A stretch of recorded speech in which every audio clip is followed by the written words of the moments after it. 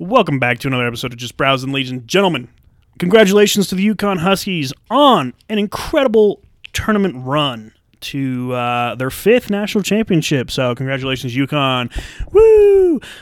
So if you can't understand what that reference is, we are going to just wrap up March Madness and the NCAA men's basketball season. So, I mean, I kind of said who won, and if you're listening to this, you probably also know that UConn won. So, yeah, we just wanted to kind of, so welcome back, everybody. We just kind of wanted to do a March Madness recap because we basically did our March Madness preview episode, and then I think we did Last of Us, and now here we are back again. We were going to do another episode last week, but we decided to just give it another week, wait for March Madness to wrap up. The national championship game was on Monday night. We're recording this, what is it, Wednesday night? Yep.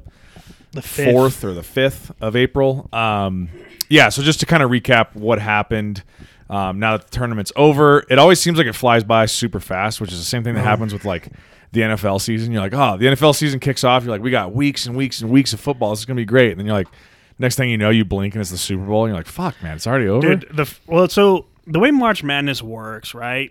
The first 4 days, because they have four days straight where it's games. You go through. Yeah. Right, technically, I guess they have. Well, no, because the teams that play get a 1-day break, I think, for the play-in games. But yeah, the first day you get 16 games. Second day you get 16 games. Third day you get 8 games. Fourth day you get 8 games, and you're just like, there's so much basketball. It's so much fun. And then they're all of a sudden like, we'll be back in 3 weeks with the Final Four. And you're like, oh, wait, what? We're taking 3 weeks? And they're like, and tomorrow's the national championship game. And you're like, when did the Final Four happen? Like, when did they play? Well, and you're like, well, they played on Saturday. You bring up a good point with the play-in games. They actually, it was literally Tuesday and Wednesday were the play-in games. And then Thursday, Friday. Thursday and Friday were round 1, and Saturday and Sunday was round 2, or round of 32. So it's literally Tuesday, Wednesday, Thursday, Friday, Saturday, Sunday straight of basketball games if you want to watch. Right. And then I think they took a break till Thursday. Yeah. Because I think it was Thursday, Saturday. Yeah. Then Sunday. No. It might have been Thursday, Friday, Saturday, Sunday, and then they take a break till the next weekend. And yeah. But it's amazing the speed with which you go from technically 68 teams down to 1. Now we already have our champion. It's just so it really is less than. So let's see, the tournament tipped off March 16th and 17th, and it was done by the 3rd of April. Is that right? Yes, I believe. So it's literally the final 3 weeks basically, and it's all done. Yeah, April 3rd. And that's because they take there's kind of a big gap in between, obviously, first and second round, then you're into Sweet 16, there's a break, and then it's Sweet 16, Elite 8 happens, and there's a little break. And then it's then Sweet 16 and Elite 8 happen back-to-back, and then they take another 4-day break, and then it's a 1-day break between Final Four championship game. Right. So a lot of basketball to play to win a championship. A lot of basketball. Well, and I was actually kind of looking at it the other day too, and I'm like, okay, so if you're UConn who won, you have to win 1, 2, 3, 4, 5, 6 games. And if you're a play-in team, I don't know if a play-in team's ever won the whole thing. I doubt it. No, because I think it's only 11 or 10, 11, and 16 seeds are the only seeds I believe that are play-in. So I don't think that's ever happened. But if that were to happen, they have to win 7 games in a row to win the whole thing. And then you got to think, too, imagine if UConn didn't have a good – I think – I might butcher this, but if they didn't have a good regular season, but then they went on to win the Big East, I think there's still a Big East, but I could be wrong. I think you're right. They would have to win their entire tournament to then get the at-large bid. Oh, right, yeah. To get into the tournament. So you got to see what kind of run they went on, which they went on a huge run. Yeah. To win this. Well, and that's a good point because those conference championship tournaments happen right before the big tournament, happen right before March Madness. So 4 days before, or I guess technically before the play-in games, 3 days or whatever. Right. So that makes sense because I was literally watching when we recorded our podcast when the bracket was announced. That we were doing that on a Monday or Tuesday night. That prior weekend on Sunday, I was watching Texas win their conference championship game. We did our bracket on Monday, and conference championships ended on Sunday. Yeah, and then most of them did. Those teams turn around, and then Thursday they're playing their first game in the tournament. So it's Yeah, if you go on a run, win your conference tournament to get an at-large bid, and then go on to win the whole thing, I mean, you're having to string together a lot of wins against really good teams right in a row, which is really hard to do. In the sport, so we all know I'm a huge sports guy. The Stanley Cup is the hardest trophy to win in all of sports, right? Well, I don't know if I would agree with that, but sure. I mean, it's facts. It's truly facts. According but to you, yeah, sure. The March Madness tournament is probably some of the most exciting 3 weeks in all of sports. It's got the best playoff system. And I think I said this in our last podcast. It's the best system by which to determine your champion for your sport. It's so fucking fun. It's literally trial by fire. I'm going to jump right into a game. We're not going to go through the whole bracket. We're just going to kind of go through big upsets. But speaking, second time in history, a 16 seed beats a 1 seed. Me and you talked about Purdue not having it on when we built our bracket. We still took them over the 16 seed because we're not crazy. Right. But Farley Dickinson, a school I've never heard of, comes in and beats Purdue on, I think that was day 1 of the tournament. No. I think it was day 2. I think it was Friday. Because I remember being off work. We went to Sportsbook, one of our favorite sports bars, to go grab some food and watch the games. And as we walked in, that game was in like the final minute. And the whole bar was losing their shit when Purdue lost. Because like you go in every year, and right here I have all 8 of my brackets I print out, right? I highlight the teams, follow, cross out, I have to do it because it's fun to just see a shitload of yellow. And you watch one game and you're like, well, there goes my perfect bracket. Yeah. And it was kind of cool this year to see ESPN did a thing for their bracket challenge where they had a perfect bracket tracker. Mm-hmm. So I was following that after every game ended. Yeah, trying to see what the number was. And I think it went from like 122,000 or something, and then all of a sudden it dropped down to like 637. Mm-hmm. And then I think the Purdue game hit and it dropped down to 22. And then I think it was like Kentucky after that or something, or one of the later games hit and it went to 0. Yeah. The first round, there were 0 perfect brackets left in the men's tournament. And to put that into perspective too, for anyone who submitted brackets either into our, and we'll get to this here in a couple minutes, either into our Just Browsing group on the ESPN Tournament Challenge or just submitted one randomly, there was like over 20 million brackets submitted, just on ESPN. I think. Just on ESPN. Right. There's a whole bunch of other systems you can do it on, but like, and like you said, at the end of the first round, we're down to 0. Right. Immediately. Out of 20 million submissions. Not a single person had a perfect bracket. Food for thought. We can totally take that into a different episode, but everyone says, like all this AI stuff that's coming out can like pass the bar and all this shit. And I'm like, well, no shit. It has like limitless resources to find what it needs to pass the test. Could an AI predict a perfect bracket? No, because there's no human. That's a task I want to see AI put to, though. I want to see them try and like next year, because the AI is doing fucking everything now, right? Like every day you wake up, there's another headline of like AI is doing something else. But it's something that I'm like, okay, that's not really like spectacular, right? It's just able to mine the data to formulate. Right. But like that's an experiment I want to see next year. Feed it all of the data of all of the March Madness tournaments going back for however many years we've been doing it. I don't know how long the actual March Madness tournament itself has been happening in the current format that it's in. I don't know for college basketball teams, is like, but over 100 years old, I'm sure. But I don't know about the 64 team layout, but I think there's probably at least same been like sort an of concept 18 type layout for But a you could while. like feed it all of this historical data of like going back X amount of years. Here's all of the teams that made the bracket each year. You have this many teams. Here's who won. Here's the probability of all of these seeds beating these seeds, et cetera, et cetera. Feed it all this data. You got to run the numbers AI. of like everything. The 1 in like 42 quintillion. Like it's gonna have to run through each and every possibility of that to then populate the best bracket. Because you can't be like, give us a bracket. It's like, well, I have all 83 quadrillion brackets. Right. It's like, no, that's cheating. Well, and I think we said too.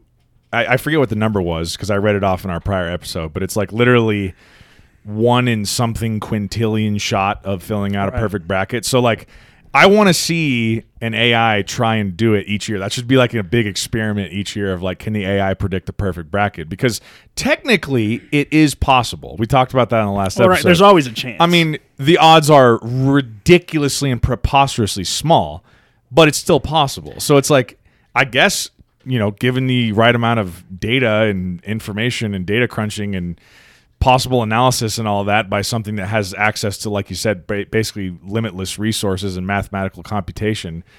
I wonder if it could ever get it, or if it's just like that's just it. Maybe it happens if we ran the simulation, quintillions of times. It runs it, and it's like I have a bracket where for every single for literally every possible combination, and then I'll just spit that one out when it hits, and it's like, well, that's not how that works. Yeah. It's like.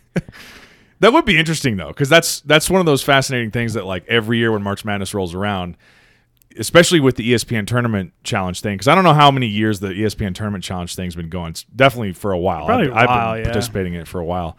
But they do that thing where it's like if you follow ESPN on Instagram or even, like, get the push alerts on your phone for ESPN Tournament Challenge, after every game, it's like, well, out of 20 million, we're down to 500,000. Right. It's like, now we're down to 60,000. Now we're down to 10. And you're like, and we're down to 0. And they're like, we're 4 games in. They're like, congratulations. Right.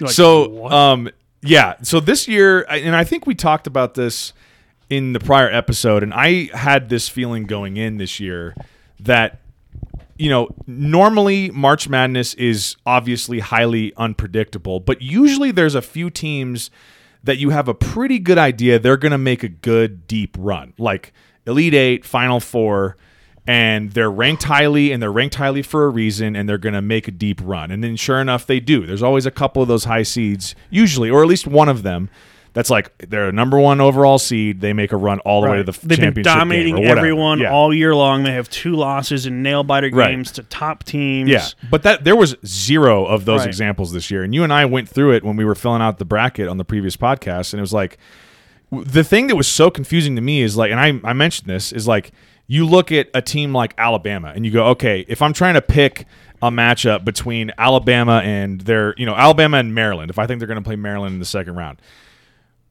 who do I think is going to win this game? And you pull up like the info that ESPN has, and it's like, okay, Bama beat X, Y, and Z teams. They lost to X, Y, and Z teams. Maryland beat these teams, lost to these teams. And you're looking at it, and it's like all of these top teams beat each other and then lost to each other multiple times throughout the year. And so you're like, wait, I thought this team was trash, but then they beat this team that I thought was really great, and you're just like, none of this makes any fucking sense. It's all over the map.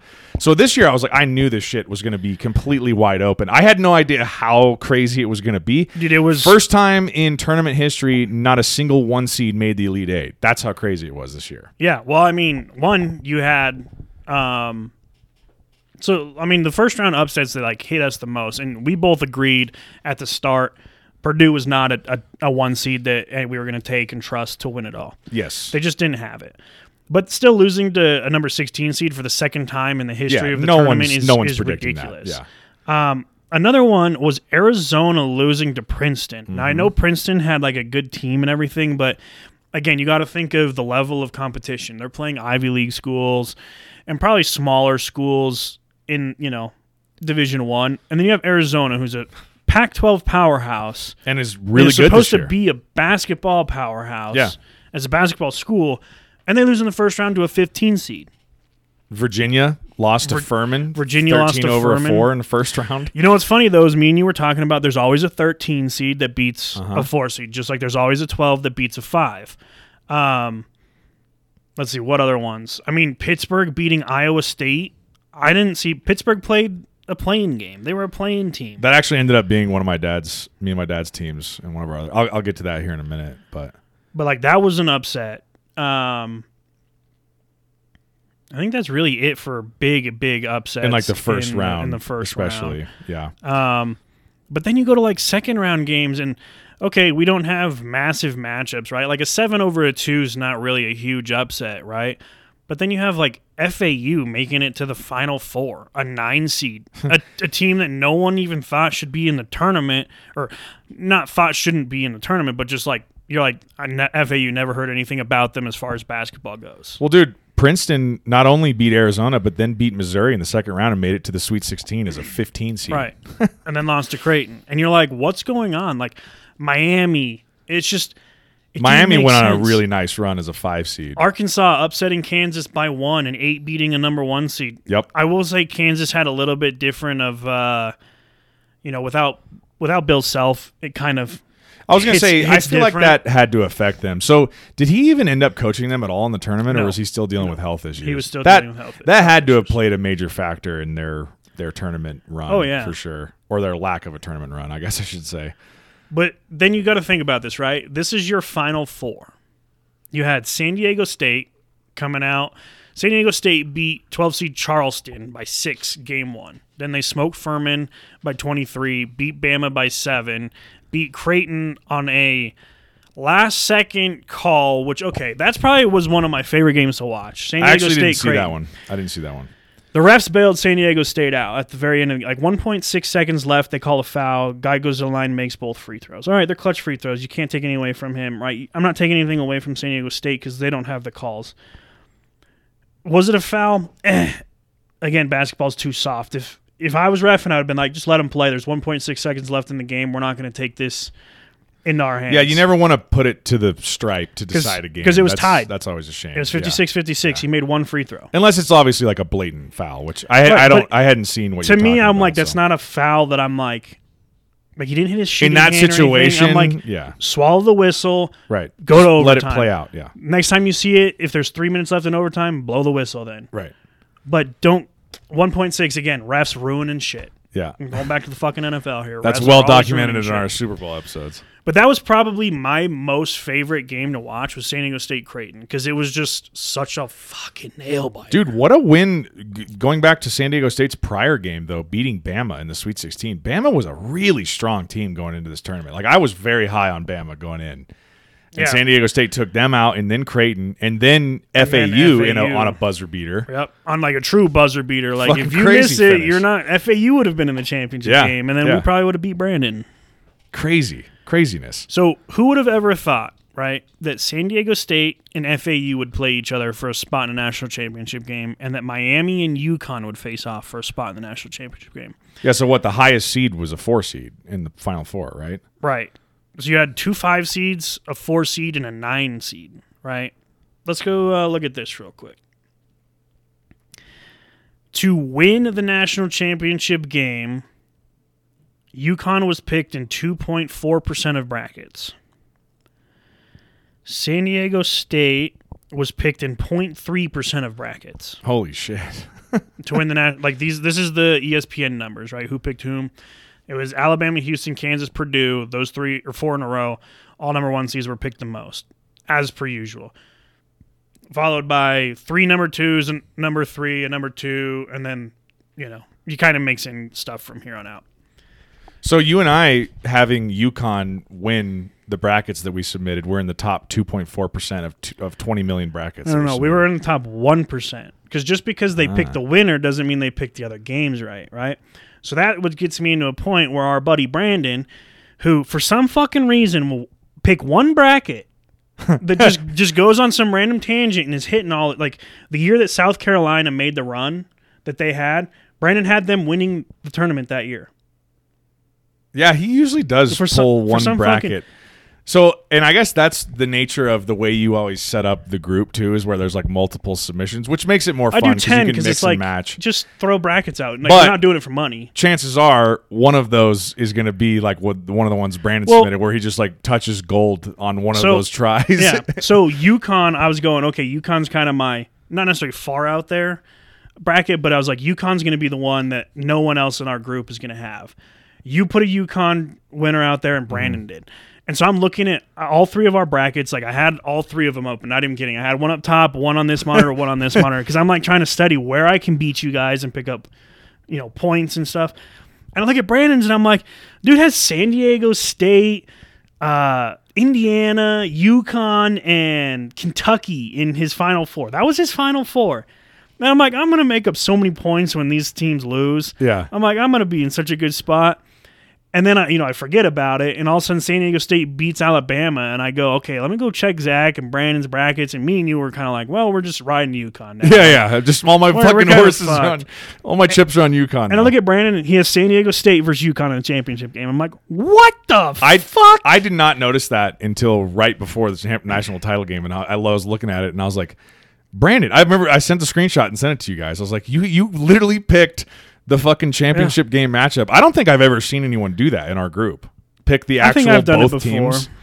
I don't know if I've seen that. I think I've done That's it before, fucking but nuts. those are like the only two teams that I did good. Like I'll have everything Team else is A and wrong. Team B Yeah. meet in the championship game, and they do it. I'm like, woo! And then I'm like, okay, well, nothing happened here, nothing happened here, and pretty much 3/4 of this bracket sucked. Should we, for the listeners, go through the results of the Just Browsing podcast group on ESPN Tournament Challenge? Sure. How fitting is it that the two hosts of the Just Browsing podcast tied for first place in the Just Browsing podcast? But your group most favoriteest host won by the tiebreaker, which I think was like 3 points. according to you, on my app, it says we're tied for first. So It's going to say it was tied, but there's a reason I'm on top of the list. It's because I'm first.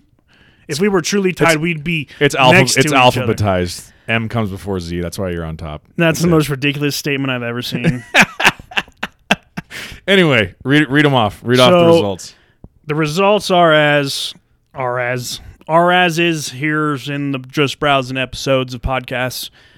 Like Zach said, the two of us are the only two that picked UConn to win, and we both finished atop the list with yours truly winning again. Then I took third, fourth, and fifth. You submitted 7,000 brackets. My brother took sixth. The Just Browsing bracket that we filled out together tied for seven, or beat me for seventh on one of my other brackets. Then my brother, it's not bad. My brother and I tied for ninth, but he beat me because of the tiebreaker.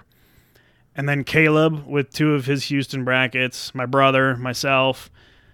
Still hate California, and UCLA had a rough go. No points in the Elite Eight, Final Four, or championship game.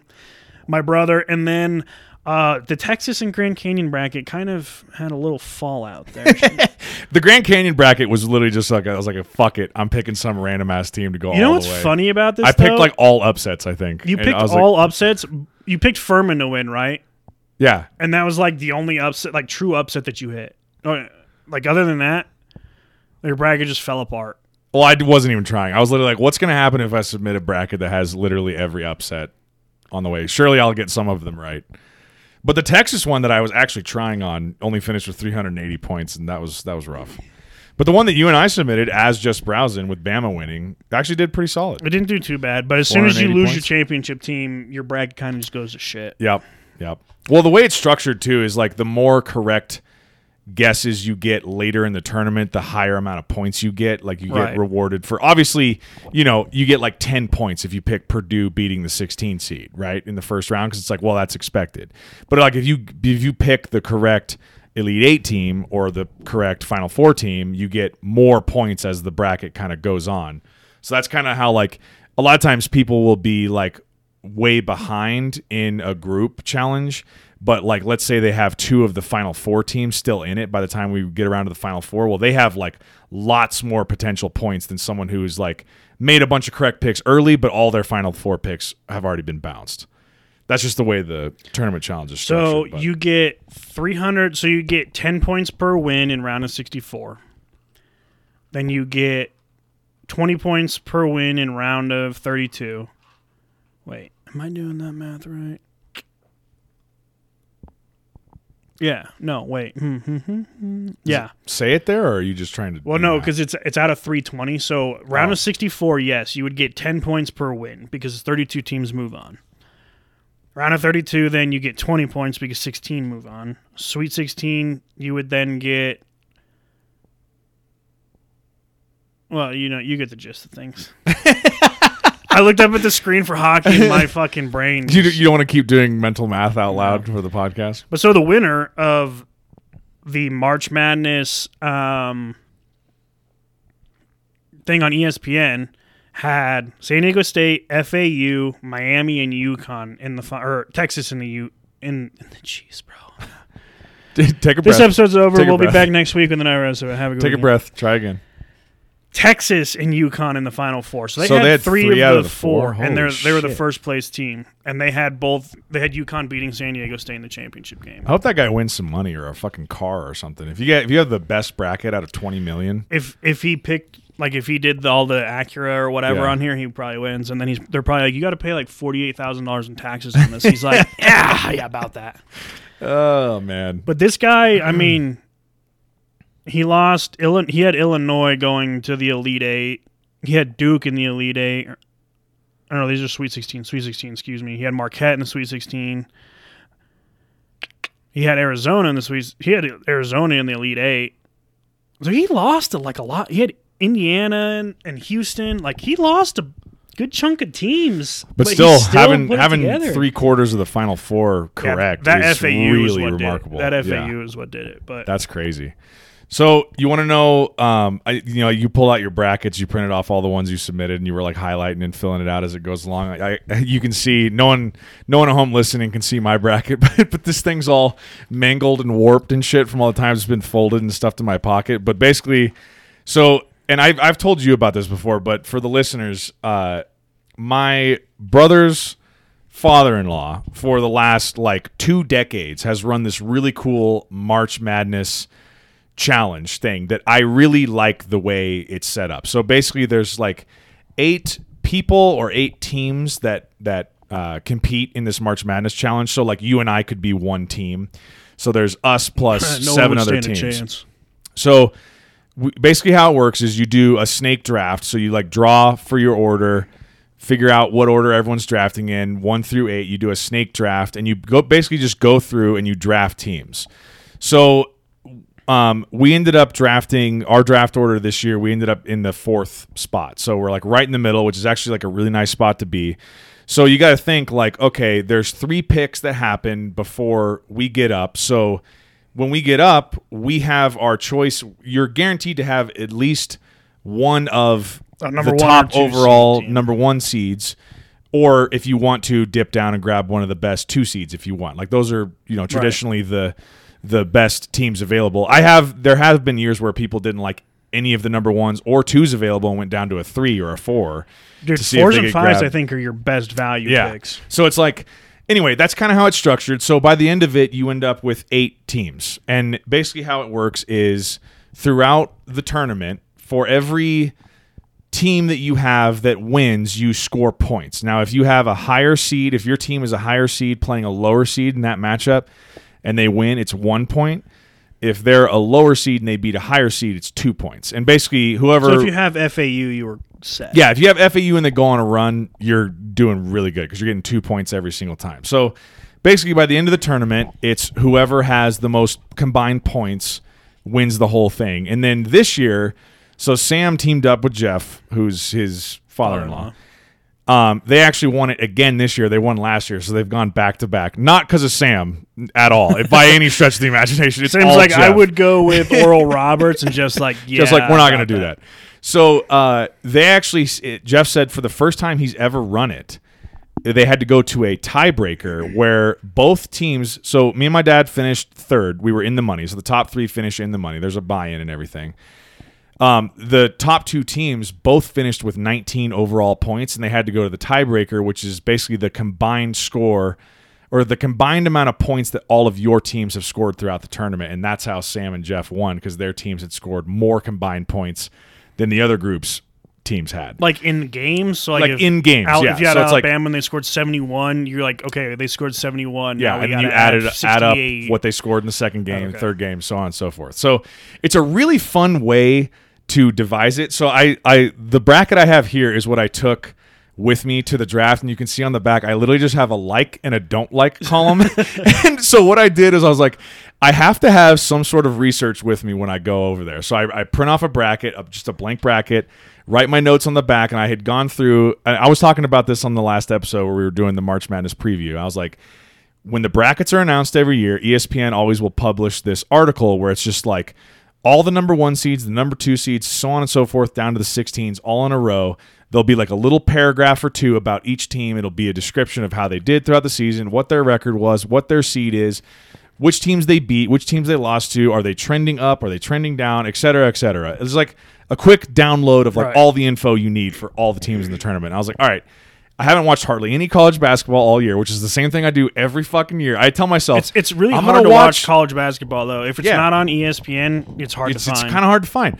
But every year I'm I'm going to watch more games this year. I'm going to be more prepared. I never fucking do it. So anyway, this is what I end up doing every year. You can't prepare for this shit. Every year I'm all right, I'll just do my download right before the draft. So anyway, I go in and after reading that article, I just put teams under like or don't like, just so I could tell myself during the draft, like, okay, if it comes up, but if my options are between Texas and Gonzaga, if they're both available, which one do I choose? I can look and just go, oh, Texas was in my like column, Gonzaga was in my don't like column. Maybe I'll just go with Texas because of that. I don't need to know why I like them or didn't like them. I just know that when I read the article, I liked them or I didn't like them. Yeah, I like their logo, so let's go with them instead. So we end up drafting, and obviously, like, you know, the way the bracket's set up is there's the 4 regions. So you want to try and avoid drafting a bunch of teams from the same region because if they keep winning, they'll play each other and eliminate each other. So we end up going through, and here were the teams we ended up with. Is basically, I'll try and do it in order of seed too. So I think we had Kansas, Miami, Memphis, Pittsburgh, Boise State, Oral Roberts, UCSB, and Northern Kentucky. By the time you get to the end, you're stuck with a 16 seed. So we had Northern Kentucky playing Houston, and it's like obviously they're going to lose. But whoever fucking ended up with Farley Dickinson, which I think was Sam and Jeff, of course, this year. They probably also had Creighton. You start off sick with 2 points of like something that's happened twice in the history of the tournament. It was the second time ever. You're like, nice. So anyway, this is just how it goes. Like we draft our teams. I'm like, I'm actually feeling pretty good about these selections. Round 1, UCSB loses, Memphis loses, Oral Roberts loses, Boise State loses, and Northern Kentucky loses. So out of 8 teams, we're down to, let's see, 1, 2, 3 left after round 1. Yeah, and at least Miami went on a run. Miami's probably what saved you guys. Literally, they saved us. So Miami, being a 5 seed, their first game was against Drake, so it's a 5 versus 12. They only got 1 point for that win. But then you look at the rest of their matchups, they were just rattling off 2-point wins the rest of the tournament. They play Indiana. Indiana was a 4 seed. It's a 5 over 4. There's 2 points.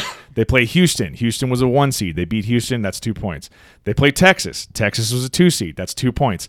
And then if they would have beaten UConn, that would have been another 2 points. So by the time they got to the Final Four, so we had a Final Four team, which was nice, and they were getting 2-point wins the entire time. But they literally scored like 7 out of the 10 points we scored throughout the whole tournament. But by the time that Miami got to the Final Four, it was already solidified that like the 2 teams that were ahead of us, there was no way we could pass them. So there was no way we could finish better than 3rd. Right. So it was like they lost, and I was like, whatever. We're in the money. We get our money back. It's no big deal. Like, I'm happy with it. But it's just one of those things that's frustrating of like, I think Sam and Jeff had FDU who got the upset over Purdue, and they had UConn. They probably also had like FAU. I think they probably did. Yeah, I can't remember who else they had, but it was interesting. The 2 teams that were playing for Jeff's little March Madness pool, Sam and Jeff had UConn. This other team they were playing had San Diego State. So it all came down to the national title game, and then by them winning, they just tied the other team's points, so they were both at 19, and then it had to go to the tiebreaker. Right. Pretty fucking crazy. So if you're a San Diego State person, you're like, well, the worst that happens, we go to a tiebreaker, and then you're sitting there going, worst that happens, we lose the tiebreaker. Right. Yeah. Because UConn, can we talk about UConn for a couple minutes too? By the way, because they didn't lose. They won every game by double digits. Yeah. Their run throughout this tournament was really impressive, and I'm not going to lie. Historic run. You and I picked them, obviously, in one of the brackets we filled out on the ESPN Tournament Challenge, but I certainly was not expecting what we saw out of them, and I had not seen UConn play not one time, so I had no idea that they were as good as they were. That team was super impressive. I got to watch the entire Final Four matchup against Miami where they just handled Miami, and then I watched the entire national title game where they just shut San Diego State down on defense. UConn's defense was really fucking stout. Well, and San Diego State went 8 for 8, right? And I don't know if I've said this when we've been recording, but that national championship game was one of the most boring national championship games I've ever watched. UConn was in control from the very get-go. The women's game, I don't know if you watched the women's game. I did not see it. It was like a fucking 125 to like 110. Dude, it was insane. It was a great fucking game. Like LSU won, right? LSU beat Iowa. It was a fucking great game. Like, it was. I'm sitting there going like, you know what? If the men's lives up to this type of hype, holy shit, we're in for a good one. And the women's was on Sunday, right? Yeah, before the men's game. Yeah, okay. But like the women's, it was great. It was way more entertaining than the men's game. Yeah, I didn't get a chance to see it. But San Diego State, they were like 8 for 8, and then all of a sudden they go 12 minutes without brutal. a basket, and I'm sitting there going, so we all know me, I'm a gambler, right? All right. So I put a parlay out there, it was like I had UConn winning, and then I had UConn winning by like 1 to 10 points. I had UConn covering 69.5 points. I had San Diego State covering 61.5 points. I had the over on total points, and then I had the over on the first half points. Okay. Just a $5 bet, just a little bet. shit was going to pay, though. One, at the end of the first half, UConn misses 2 little layups. Mm-hmm. So I missed the over on the first half by 1 fucking point. Oh, that's always fun. And then, San Diego State just makes a basket in the 12-minute span. I also hit that, and I hit the San Diego State over. And I'm like, San Diego State, your 12-minute absence from playing basketball just shafted my bet. They could not hit the fucking ocean if they were sitting in a boat in the middle of the ocean. Yeah, it was insane. Without land in sight, they would just drop the ball back in the boat, and it's like, how? And I couldn't tell if it was like, is San Diego State having a real off night shooting, or is UConn's defense just this good? And I think it was a combination of both. I think it was UConn's defense forcing San Diego State into bad shots. Yeah, because I don't know if you noticed this, but San Diego State, especially in the first half, was really trying to score points down low, and UConn was not fucking having it. They were playing such great defense down low. And I was like, San Diego State's going to have to develop an outside shot for this, as part of their offense in this first half, or they're not going to fucking score. But they couldn't get an outside shot anyway. Everything was contested. UConn's big guys down low were just absolutely shut down, lockdown defense. That's what I was going to say. It's very hard to find a college basketball team that has everything, right? Mm-hmm. Like Purdue, they had I think he won the Wooden Award for the best player in the country. Guy's like 7'9" or whatever. Ivy, Zach something. Yeah. Zach Ivy or Evie or I don't know. Everyone knows what I'm talking about. They had him. Yeah, he was their star player. And he's just like everything centers around him, right? But it's like they didn't have anyone else around him. Right. UConn had a fucking team. They had a complete team. They had a 5, they had a 4, they had a 3, they had a 2, and they had a fucking 1. Yep. And they all played their positions perfect. They knew where each other were going. Their pick and rolls were crazy. Mm-hmm. Their shooting was crazy. It was just like that was a perfect team as far as the structure of it. Like at Thunder Ridge, we ran 50 cuts or 41 cuts, right? Yep. And it's like they did that. If you watch their offense, they did that. Mm-hmm. And it's just like, but they ran everything perfectly. Yeah. And they just, it was crazy to watch because I sat there and I'm like, this is a dominant team. Dude, they all bought into their system. They all bought into what they needed to do, and now they're national champions. It was very fascinating to watch because it's the first team I can remember in a long time that won the whole thing that really felt like a complete team all around. Usually, like the national championship team, they're pretty well coached, but they got like 1 or 2 stars that kind of carry the team, right? And it's like, okay, they just got 2 of the best players in the country. They're just gonna steamroll everyone just because of that. But UConn, it was crazy watching them, and it's like you said, all around 1 through 5, the positions on the court, those guys were really good on the offensive end and very unselfish and shared the ball. And fucking lockdown defense. I have not seen defense like that from a team in a long time. I'm like, San Diego State is, like, not for lack of trying, was trying really hard to score points, and UConn was just shutting everything down. And if you go back and you watch it, because they played a lot of 2-3 zone, which I wish the NBA would get rid of this defensive 3 seconds, because it would make the games a lot more interesting, in my opinion. Because zones are so fucking hard to attack. They would beat defenses. Yeah.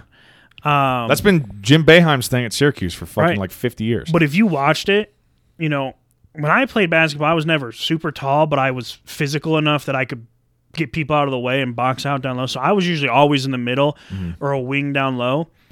Bro, if that guy in the middle helped out, the wing on the far side was in the middle so fucking fast. Yeah. And again, a physical presence down there. Yeah. Not an easy person. He was getting box outs, and then they were all just crashing the glass. I'm like, everybody bought in to what they needed to do to win and their national championship. There was I don't know all the guys' names, but there was basically the big guy. He was either the 4 or the 5 for San Diego State. He's the guy that was like trying to just score points down low and work the post, and it was just not working all game. But there was a couple times where he'd get the ball in the post and he'd be trying to back down the UConn defender. And that fucking UConn defender was not going anywhere. Like, he literally did not give up 1 inch of ground. And he'd be dribbling, like throwing his back into the guy, and he's just not moving. And then he'd try and he'd pick up his dribble, and then he's just kind of stuck, and he'd have to do some sort of a fadeaway or like a hook, and it wasn't even close, or it'd get blocked or something. It's just like, that defense for UConn was so crazy. And disciplined, too. And so disciplined that San Diego State, that's why I couldn't figure out. I was like, God, even the shots that San Diego State puts up, they're not hitting. So I don't know if it's like, are they having an off night, or is UConn's defense just this lockdown that they're just, anything San Diego State throws at them, they're just shutting down, and they can't do anything about it. I honestly felt like, San Diego State made an awesome tournament run. We kind of went through some of the wins they had over Heavily Bama outmatched. And Creighton. Very outmatched in the national title game. Although I think they were the first Mountain West team to make like the Final Four or something. Yeah, so, huge accomplishment. Yeah. I was happy for him, and it's kind of fun rooting for one of those conferences that usually is not represented in the tournament. But yeah, I mean, it was, if you watched that game, it was readily apparent from the get go, like, oh, UConn's like a way better team. Yeah, like UConn is the team. They're the team, and like you said, they won every single game they played in the tournament by 10 points or more. I mean, listen to this run they go on. So UConn, in the first round, they play Iona. They win. That's a 4/13, so you're expecting that one. Here, I'll give you the scores real quick. Yeah, rattle off the scores. They beat Iona 87-63. Okay, and then they play St. Mary's in the second round, who's a 5 seed. And they beat them 70-55. So not even close. Play Arkansas, who had just knocked off Kansas in the second round. And they beat them 88-65. Jesus. Then they play Gonzaga and beat the brakes off Gonzaga. 82-54. God. And then they play Miami in the Final Four. 72-59. Yep, so not really close. And then they beat, what was the final for the national title? 76-59. 76-59. So their Final Four game, 13 over Miami, was their closest game was the Final Four game. Was a 13-point win. It was a 13-point win. Wow. And they were up by like 26 or something. Miami went on a run to make it like 9, and then UConn's like, all right, let's play again. That's another thing. So the 2 games that I watched the most of late in the tournament was Miami UConn and then the national title game. So the Miami UConn game, and it was kind of a shame I didn't get to see Miami Texas in the Elite Eight, because what I heard was Texas had a pretty sizable lead on Miami with like 10 minutes to go. And Miami mounted a pretty incredible comeback to come back and win that game. So I'm watching the Final Four game. They're playing UConn, and I'm thinking, okay, UConn's got a pretty commanding lead in this game. They've been in the lead all game. They've been in complete control of it. But there's still 10 minutes to go. Miami came back from behind and beat Texas. Maybe they can pull it off again. And Miami would go on these little runs where it'd be like a spurt of like, oh, they'd get a steal. They'd go down the other end, convert it. They'd get another turnover, score that one. And I'm like, all right, here we go. They're chipping into this lead. It was 12 points a couple minutes ago. Now we're down to like 8. And then UConn would just be like, oh, no, that's not happening. And then just extend their lead back to like 15 or something and just shut down the comeback attempt. It was like, I don't know, man. I was watching that Final Four game going, UConn is just commanding. Miami just could not crack that like 12-point, difference between the lead of what UConn had on them pretty much all game. So I think Texas's biggest lead over Miami was like 12 or 13 at one point, and Miami just storms back and was like, nope. Crazy. And Texas was a damn good team. Remember we were recording the first podcast going into the tournament, and I was like, I watched Texas play in their conference title game, and they look really fucking good. Dude, it's just that's why March Madness is so much fun. It's so frustrating, but it's like frustrating in a good way. I go in and I'm like, this is the year. This is the year I put together a hell of a bracket. And then like day one happens, and I'm like, all right, I went 8-8. Next year will be the year I put together a hell of a bracket. Let's just get some good games in tomorrow. Well, that's why I was kind of a few minutes ago. I was running through the way Jeff has his tournament set up, and I'm like, that's why I like doing his the most, because like it's you kind of end up hedging your bets. You're like, I got money on teams, but it's 8 different teams of different seeds in different regions of the tournament. Chances are, hopefully if I made good picks, at least one of these teams is going to go on a little run, which thankfully this year Miami went on a run, got us a bunch of points, and we finished in the money. But it's always so depressing to have like 8 teams, and then after the round 1, you're down to 1 team, and then that team gets bounced in the second round. You're like, God, we suck. This is terrible. You're welcome for the donation, assholes. Well, so my mom's old work, she's retired now, bless her soul. They had someone there used to run a bracket, and it was like a big bracket. Like he sent it out to all the employees and everybody. So there was like a big bracket, and I was, a younger kid. I didn't know shit. Like I know way more now about everything, right? I didn't know shit back then, but I'm pretty sure I won 3 years in a row on the bracket. Jesus. And I picked the winner all 3 years. And is this like you're filling out a physical bracket and just handing it to him, or what? No, it was like through CBS Sports. Oh, okay. So it was the same thing as like ESPN, right? It would track all of it. Okay. And it's much easier that way because then it's like the computer's like, your bracket sucks, you're eliminated. Yeah, this person's doing really good though. And then he did a thing where it was a pick 4. That you had to fill out in hand, and he put it all into a spreadsheet and kept track of, kind of like the system that you guys did. Okay. But it's not. There could have been multiple people that picked the same 4 teams. So how does the pick 4 work? How'd that go? So I won it one of the years I won the bracket. Okay. So you pick 4 teams, and it's the same thing. You get points when they win. Oh, I see. Right? Just any 4 teams? Any 4 teams, you get points when they win. Okay. So a lot of people, and then he would send out the spreadsheet just so everyone was on the same page and no one could come back and be like, no, that's not who I picked. This is who I picked. Yeah. Like, you know. Like, here's your teams. I'm going to keep track of it. Yeah. So one year I picked Michigan State, Duke, and probably Kansas and one other team. And like 2 of them were like 3 or 4 seeds, and I think the other 2 were 1 seeds. And I think that was like the final 4. It was that year. Damn. And, my mom goes to work and comes back, and the final 4 hadn't even been done yet, and she's got like a thick-ass envelope. And I'm like, what's that? And she goes, this is your winnings from March Madness. And I was like, what? And I'm like, it's not even over. And she's like, no one else is still alive. You literally smoked everybody. Like, I'm pretty sure in the pick 4, I won by like 80 points one year. Jesus. And then in the brackets, I was like top 3 always, but I won 3 years in a row. So how many people would compete in that? And what was the buy-in and stuff? 1 year, I think it was like 47 people or something. Wow. Or like there was like 40. It was per bracket, right? So I think it might have been $5 or $10 per bracket. Oh, so you can submit more than one. Yeah. Okay. I think there was like a limit to 5. But at the end of the day, I'm going, yeah, but if you're going to charge $10 per bracket and someone wants to fill in 10, let them throw in 100, because everyone else is going to sit there and be like, well, they've risked $100 to be in the bottom. Whereas everyone else is like, I'm risking 10. Right. Yeah. Like if I only want to fill in 1 bracket, I'm going to risk the same amount of money as anyone else is for their 1 bracket. Mm-hmm. Like if they get 1, 2, and 3, good for them. They're getting more of their money back than anyone else's money. Yeah. So I can't remember like all the buy-in stuff, but I won like $600, $700 one year. That's sick. On these bracket pools, and I'm like, I'm the fucking best. And then since then, I ain't won shit.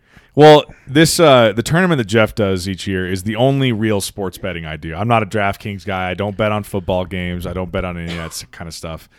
I never bet people like straight up on games either. I haven't done that since I was like middle school. It's just way too unpredictable. Oh yeah, dude! I got 25 USC runs Texas out of the fucking Rose Bowl. And That's it's like, exactly. oh yeah, fucking. Those conversations were happening in the middle school hallways at Ranch View. And then you're like, I never bet you, and everyone's like, yeah. And you're like, no, dude, I never bet you. And you like cower away, and everyone's like, whatever. The next day is like, dude, we all fucking heard you talking shit last night. Did you ever? Speaking of that, real quick, little off topic. Did you ever flip dollars in high school? 100%. Yeah, everyone did. That was a fucking pandemic in our, or an Did epidemic you ever play in our high dice? School. Yep. Dude, I'm going to incriminate someone, probably doesn't listen to this, but Ryan Walker and I were playing fucking, did you ever have Miss Lindsley?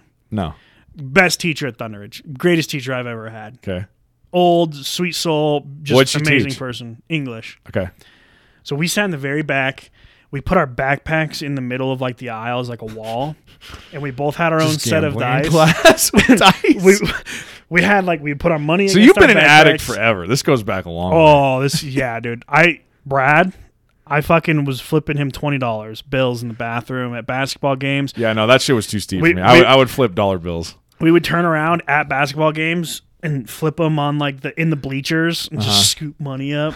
Like, dude, I was playing poker with people, like actual poker. Addict. But we were playing in the back. We were playing in the back of the class, bro. We each had our own set of dice. You know, you'd look and then you'd roll it, and it was like 4, 5, 6 was automatic win, 1, 2, 3 automatic lose. Even though I'm sitting there going 1, 2, like that's hard to get 1, 2, 3. That shouldn't be an automatic lose. It should be like a small straight. And I had a 4, 5, 6, and we were playing for like $25 each. And I was like, "Fuck yeah!" And Miss Lindsay goes, "What?" And I was like, "Nothing." Just really excited about To Kill a Mockingbird. Yeah, I was like, she looked at me and she's like, and then she saw our backpacks and we were both kind of sitting up all weird. She goes, "Stay after class." And I was like, "Oh, fuck. Like, come on, man." You've been an addict forever. Yeah, what was that dice game called? CeeLo? CeeLo. Yeah. I forget how CeeLo even worked. You got 3 dice. You rolled. I think you had 3 rolls, and then it was your best roll. So if you got a 4, 5, 6, you're like, all right, you got to hit a 4, 5, 6 for us to tie. Yeah. If you got 3 6s, obviously, I think that was the best. Second one to 4, 5, 6. But Okay. 1, 2, 3 was like an automatic loss. Yeah. Three of a kind is huge. I don't think I played much CeeLo compared to flipping. I was always flipping people. Dude, the flipping. So This is so fun. have you ever gotten like a little booklet of fresh cut bills where they're all like, you can like flip through them and then you like peel them off? Yeah, so that's what I would use to flip. So my people would pull out like these raggedy dollar bills and they'd be like fluttering, and I'm like, it's like. Do you remember the flips where like, you'd both go and you'd have to like do a redo because someone didn't flip the right amount of times or whatever? You got to like go 3 times. Yeah, it had to like rotate. No, that only went twice. Redo. Dude, that's why I would just like torque it. I was like, and I was like, and I'm like, I lost again. Oh, fun times. You want to flip some before I leave tonight? I got some cash in my wallet. My cash is the flimsy shit that's probably not going to flip. Oh, shit. All right. I also have like $1 bill. Well, I can take it from you if you want. Bro, I'll take it. Let's see. We'll go after we You want to flip credit cards? No. It's fucking pussy. All right. Are we done with the March Madness? Yeah, I don't really have much else to say besides congratulations, UConn. Yeah. Hopefully we can get more people in next year. Hopefully this podcast can grow. Maybe we'll get millions of people listening. We'll become rich. I will say again, a couple of little plugs to our fans out there. My Uncle Chris, shout out to Uncle Chris. He's still commenting on a lot of the episodes. Still shit-talking mad about the Cowboys. I think that's been like an ongoing shit-talking conversation podcast. Let me know when the Cowboys are relevant, though. Last like 8 episodes. And then I wanted to say, too, shout out to our guy, Tyler Sino, who texted me the other day about the Last of Us episode we did and was talking about, you may have actually heard of this. I told him I was going to look it up. I haven't done it yet. But there's something called chronic wasting disease in deer, right? Yeah, so I actually have a European mount above my walkway outside from a deer I got, and I had to get it tested for chronic wasting disease. So what is that? So you have you heard of mad cow disease? Yeah. It's the same thing pretty Just much. that for deer? Yeah, but I think elk can get it too. But again, there's never been like a human case of it. Yeah. But they're like, just be cautious of it. Like, right. My deer came up clean, but it was one of those. Because basically, you want to get that test because you don't want to be eating meat of something that was infected with that. Right. But it's like one of those things. Like they said, they don't know if it could come over to humans. There's never been a case. But they're like, don't try. You've got to think though that people have had deer with chronic wasting, just like people have had cow and beef with mad cow disease. But yeah, it's more of like I don't know. So one of the people that gets zombifies animals. I'm like, let's take a chill pill on there. It'll kill them over time. But yeah, they just don't know yet. They're like, you're probably safe to eat it, but like, if you get it, like we probably told you not to eat it, just so we're safe. So is that one of those things? And I guess I should have looked all this shit up before we start talking about it. But is that one of those things that you can, if you cook the meat well enough, you cook it out of there, or does that not work? I don't think that matters. Oh, okay. So you're kind of fucked either way. Because you probably have to burn the meat, and at that point, you're like, what's the point in cooking this? Like, I can't eat it the way I want it to be cooked. Interesting. So. Anyway, shout out to those 2 fans for. We appreciate you guys listening. We would love to hear feedback from anyone else out there who's listening. By the way, shout out to the Cowboys. We have the email address. You can find all the info either on the Podbean page or our Facebook page under Just Browsing. So yeah, we'd love to hear from you guys. Thoughts, comments on any of the previous episodes, things you guys want to hear on here. So I think we had ideas running all the way up to this episode, and I think we're gonna have to put our minds together and come up with what we want to do next week. But this is our 96th episode, which is pretty crazy. We're creeping up on 100. So I think our 100th one's going to be pretty fun. I think we're going. I want to do something fun for 100. I think we'll do something pretty crazy. Yeah. But so anyway, yeah, we'll think of something. Shorter episode for us, but that's always a good thing too. Yeah. But we'll think of something, and we'll either be back next week or the week after with. Yeah, I would say we could do an NFL draft one, but that's just so hard to follow 256 people. Yeah. That wouldn't be fun. And the Broncos don't have a draft pick for like 7 years, so. We got Russell Wilson. Yeah, we'll figure something out. But anyway, thanks everybody for tuning in. Congrats to the UConn Huskies for winning March Madness. Another year has gone with March Madness is here and past, so now we got to start. It's on the hockey season, baby. I was going to say NBA playoffs coming up here soon, and then the NBA championship. No one cares about NBA. And then when that's over, it's just nothing but baseball until football season. So. Jeez. It'll be a drought of sport podcasts. I don't know, though. We've rattled off quite a few sports podcasts here recently, and we're not really in season of much other than we've been talking about college basketball. So anyway. We'll figure it out. Yeah. So thanks, everybody, for listening. We appreciate all the support. Go check us out on all the socials, Instagram, Facebook, all that good jazz. Comment on Podbean. Send us an email. And then we'll talk to you guys next time. Yeah, thanks, everybody. Thanks, everybody. Bye. See ya.